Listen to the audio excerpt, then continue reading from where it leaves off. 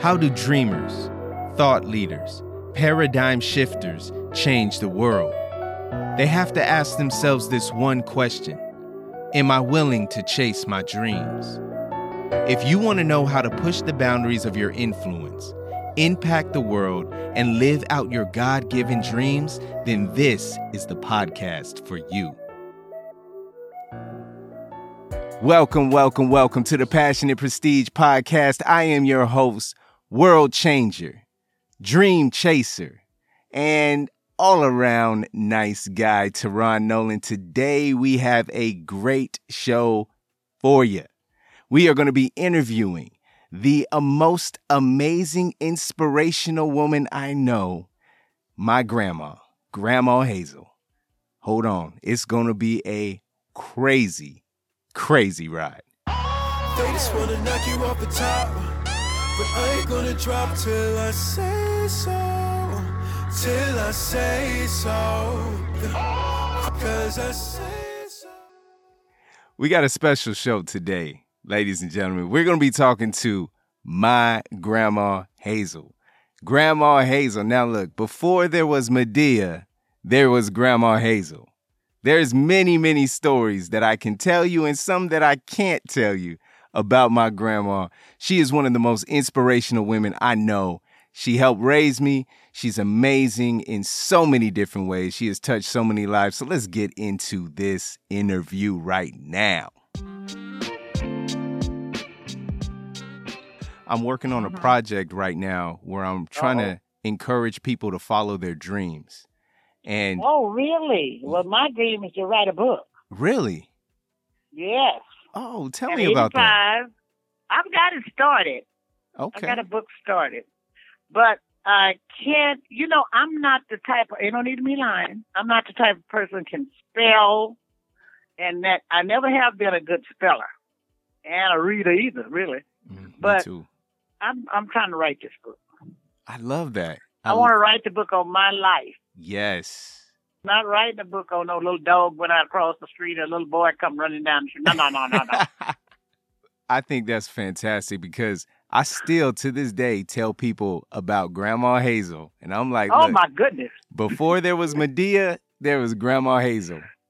Oh, my goodness. They say, you just like Medea. I just can't see. Now, I'll get with you, but I'm not like Medea. Oh, my goodness. Yeah, that is good. Follow your dream. You spoke on that, huh? Yes. So I'm talking to people and just asking them to give their advice. I talk a little crazy, so you better ask me right. Okay, go ahead. Yes, ma'am. So you have always been an inspiration to me because since I remember, you have always followed your dreams. I remember there was a time you were working in show business. Was it a show or movies? You were doing something like that. And I just thought that was amazing. Extras in movies. Now, the name of the movie, that's been 30 years ago. In movies, yeah, I did extras in movies. And they wanted me, the reason I left it is they wanted me to sign a contract that they wanted to use my voice. Like commercials and things like that. Wow. Yeah. But I stayed in it a long time. Yeah, I was in movies. That's amazing. And like I said, since I can remember, you always had something. Whether it was a maintenance business you started, I remember cleaning houses with you, the movies, and I just thought that was so inspirational. Like, you helped me. I wanted something to keep the children off the street and keep them busy. Mm-hmm. And I had a restaurant. You don't remember that. You was too little. I had a restaurant on Van Nuys Boulevard named The Hulk. The Hulk? The Hulk. My first one was Mama's. Okay. And then I outgrew it. Like it was too small. I had too many customers. Well, I had a lot of customers and the place was too small. So I opened up a big one down the street from that in Pacoima on Van Nuys Boulevard. And the name of it was The Hulk. Ooh. Why The Hulk? I couldn't tell you. And I cooked and I served a lot of people. Oh, man. And Willie, I got married to Willie. Mm-hmm. And he said, you got those children. Why don't I make enough money to take care of you and them children.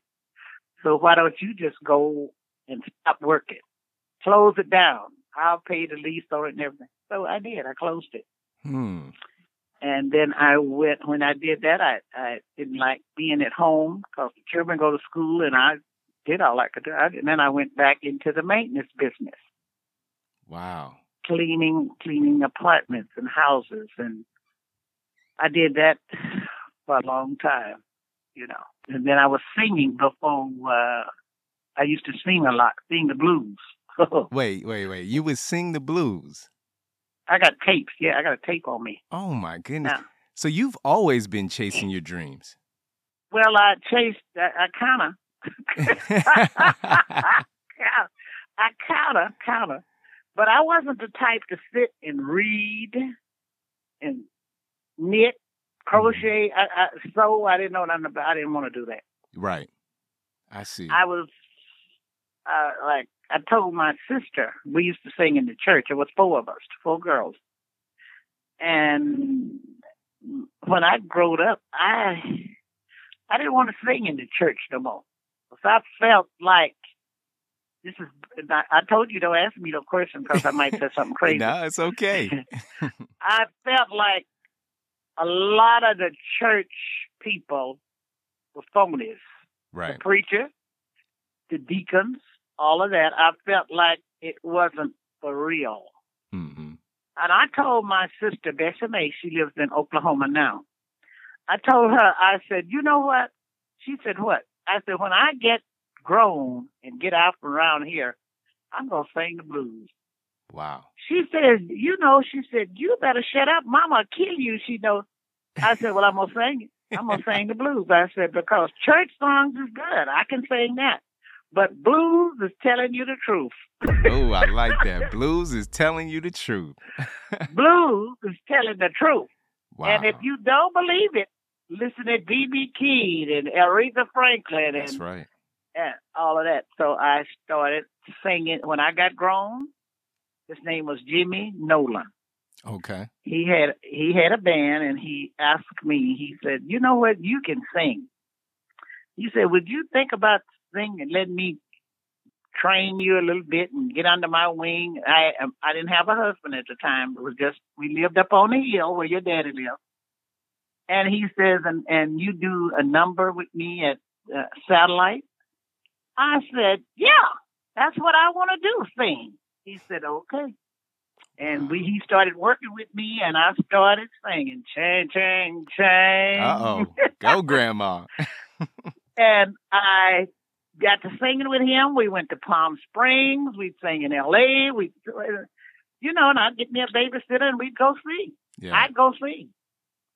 Oh, I love it. And I did that for a long time, and then I married Willie. Willie and I married, and they wanted me to sign a contract with Capitol Records. Wait, Capitol Records? They heard one of my tapes, and they wanted me to. And I went in and talked to them. I was there talking to them, and they heard They said, "Oh my goodness, she got a voice like Aretha Franklin and Etta James, and we could make what." And so Willie was with me, and he says, "Would you consider signing a contract?"